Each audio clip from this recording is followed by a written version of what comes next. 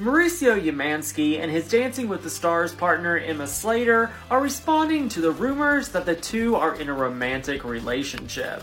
And what they said might surprise you. This comes after the pair were spotted holding hands leaving a restaurant in Beverly Hills this week. And a waiter at the restaurant has also been quoted as saying that the two were kissing at the bar.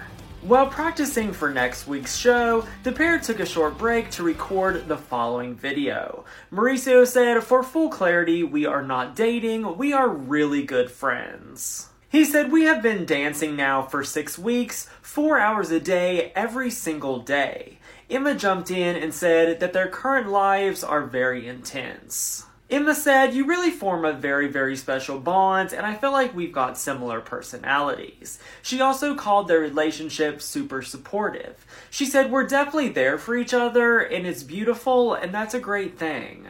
Let's see what they say in a few weeks. Short Cast Club